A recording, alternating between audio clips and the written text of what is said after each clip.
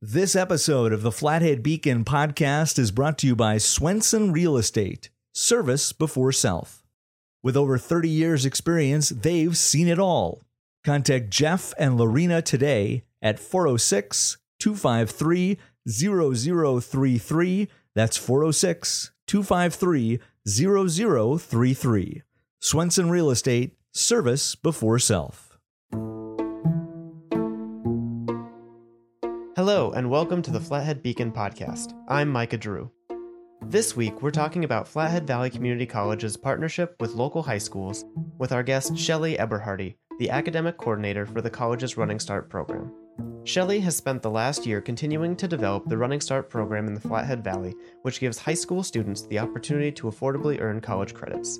She talked with my colleague, Myers Reese, for his cover story in this week's Beacon, Building a Grassroots Workforce, as the college prepares for spring commencement. I'll talk to Shelly about the work she's doing, how the program came about, and how students are benefiting from it. Myers' story goes into a lot more than that, so please do yourself a favor and read it right now at flatheadbeacon.com or in the print edition on newsstands throughout Northwest Montana. First, a reminder that this podcast is made possible in part by the members of the Flathead Beacon Editors Club. Members support all of our journalism in all of its forms, and do so for as little as $5 per month. Plus, they get great perks too. To find out more or join today, check out beaconeditorsclub.com. So let's say hello to this week's guest. I'm joined today by Shelly Eberhardy, the academic coordinator with the Running Start program at Flathead Valley Community College. Shelly, thanks for taking the time to come onto the podcast today. Absolutely. Thanks so much for having me. So I want to talk to you about some of the specific Running Start programs, but to start us off, can you just tell me a little bit about Running Start in general and what it is and how long it's been a facet of FVCC? Sure. So Running Start has been around for a long time, but it really took off, probably the beginning of 2000 when we started what we call the Six Free program. So basically, Running Start is an opportunity for high school students, juniors and seniors primarily, to be able to take college level classes and earn college credit before they even graduate from high school. And so we offer the first 6 college credits for free. And so once we started that, it gave the opportunity for students to take classes without having any financial commitment for those first couple of classes.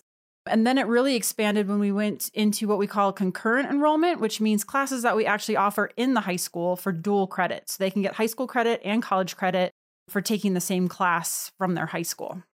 And do these classes run the gamut from just advanced math, science, and English all the way to trade schools, or what kind of scope are we looking at? They do, yes. And so we have everything from general ed type classes for that student that's thinking about going on to get their bachelor's degree. So that could be a writing class or a math class or science class. We also have a lot of trades programs in different high schools. And so that could be welding or building trades, construction, those sorts of things. And then talk to me about the popularity of it. This is available to high school students in all of the schools in the Valley. How many students are we seeing enrolled in these concurrent classes and Running Start? Oh gosh, it varies a bit. As far as I would say, the majority of our students are enrolled through concurrent enrollment because they can actually take a class that aligns with the rest of their high school schedule. Sometimes it's a little tough if they have a full high school schedule to then get over to our campus to take a class at our campus. So the concurrent enrollment gives them opportunity to just say, okay, 5th period, I'm going to take this college class, and it fits exactly perfectly with my high school schedule. As far as numbers, I don't have the exact numbers with me, but I would say we probably have around 500 students that participate in concurrent enrollment classes, and then a few hundred more that participate in what we call early college classes. So those are college credit only classes directly through the college. So you mentioned a couple of the programs that kind of emphasize student success without having to go for the 4-year degrees, some of those trade programs. And there's one in particular that's pretty exciting. The welding technology program is graduating its first class. Tell me a little bit about that program and how it came into being. Oh my gosh, we are so excited. So Beth Romaine, who's the director of Running Start, she really started this with Ben Schaefer, who's the instructor at Columbia Falls High School. And they have been working on this for a solid 10 years to get this. And so it really started off with one welding class, and then they've built it into the program that it is today. Those students take 26 college credits over 3 high school years. So they start their sophomore year with some introductory welding classes, and then they move into the more advanced welding in their junior and senior year, as well as what we call soft skills. So they do some professional business communications, and they have to do some other like computer, like blueprint reading and computer aided drafting kind of things to be able to read plans and those sorts of things. And so, yes, so this year is the first year we have 9 graduates coming out of Columbia Falls High School, which is so exciting. The kids are super excited, which is really fun. And all 9 of them are actually going to walk in our graduation. And they even get special cords that they get to wear that show that they're Running Start graduates, which is really exciting.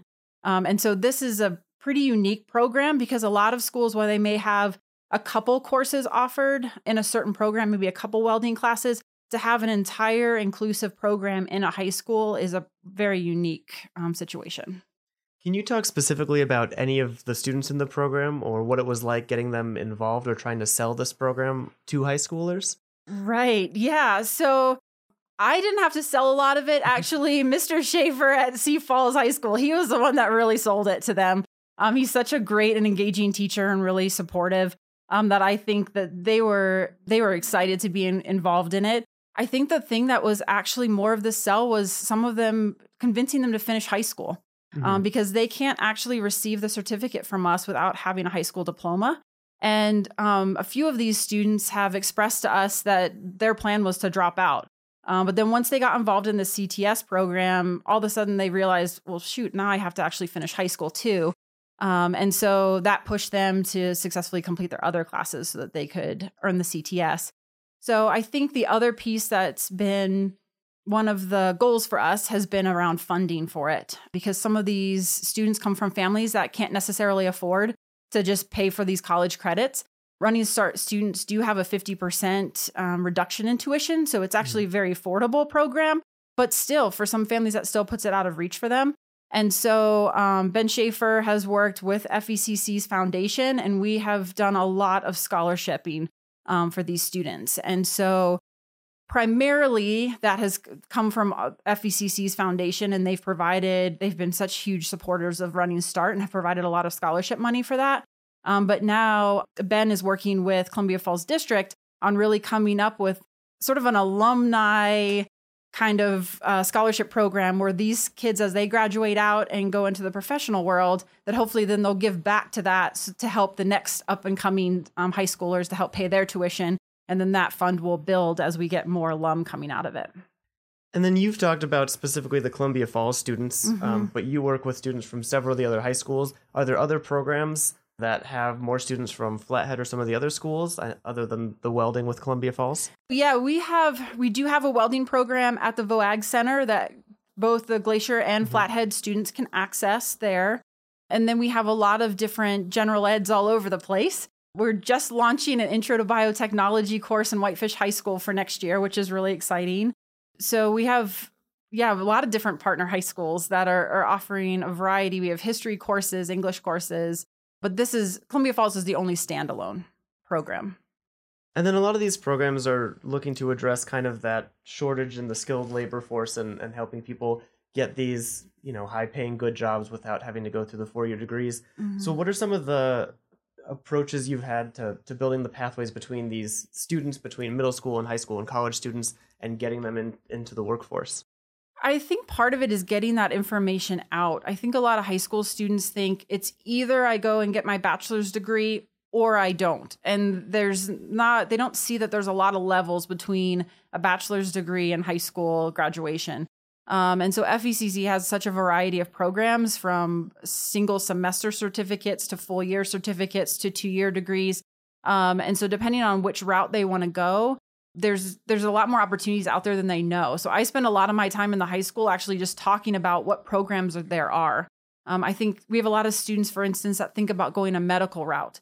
And so they immediately think a nurse or a doctor. Those are the two choices.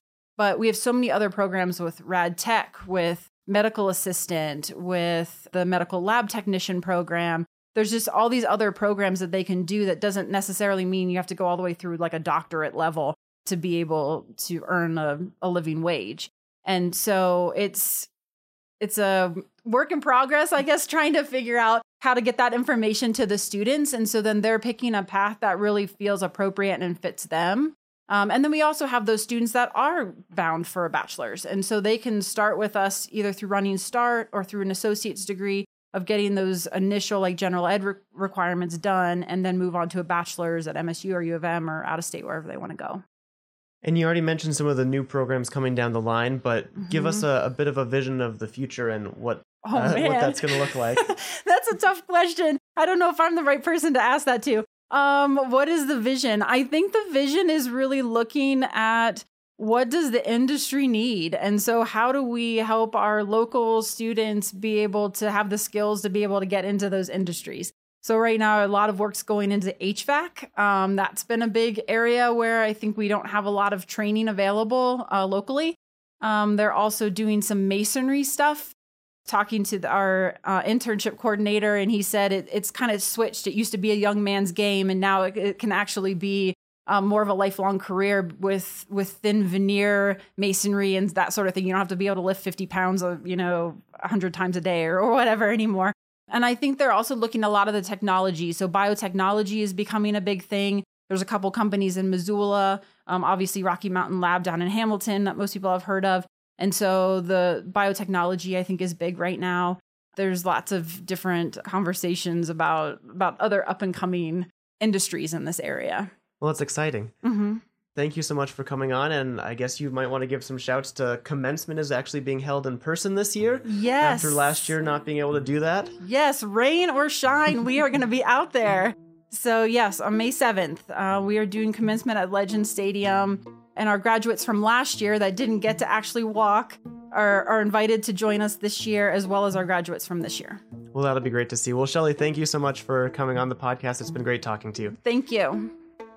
Thanks again to Shelley Eberhardy. And to find out a whole lot more about the welding partnership with Columbia Falls and other programs offered at Flathead Valley Community College, go read Myers-Reese's story in this week's Flathead Beacon called Building a Grassroots Workforce. And before we get to this week's headlines, Dr. Mark Remington of Glacier Eye Clinic has a message from our sponsor this week. I've known Jeff for probably around 20 years. Very good friend of mine. He's helped me both personally and professionally in the real estate market. He is super ethical, super knowledgeable. He's prompt. He'll return your calls, and he'll steer you in the right direction. As a friend, he's been service before self. Contact Swenson Real Estate at 406-253-0033 today. Now, here are the biggest stories from the last 7 days as of 5 p.m. on Tuesday, April 27th. After several months of speculation, the results of the 2020 census were announced on Monday. The data revealed that 331,449,281 people live in America, give or take a few. The census found the slowest overall growth rate since the Great Depression and the fewest changes to the congressional House seats in decades. However, it was exciting news for Montana, which has had a single representative in the House since the 1990 census. Montana gained a new seat, making it the first state to lose a seat and then regain it several census reports later. Montana will now have 2 members serving in the House of Representatives after the 2022 election. Montana gained the extra seat after a nearly 10% increase in population over the last decade, for a total of 1.08 million residents in the state. As a result, each House member will represent just over 500,000 Montanans, and the state will also carry 4 electoral votes during presidential elections. Elsewhere, the Centers for Disease Control and Prevention released data that shows the Blackfeet Nation's quick and targeted response to the COVID-19 pandemic, including a strictly enforced stay-at-home order following an outbreak in the early fall of 2020, likely prevented further spread of the virus. The data details how the tribe's actions last summer kept COVID-19 cases at a minimum, and when the tribe loosened restrictions and cases rose in September, an even more aggressive response quickly tamped down on that outbreak.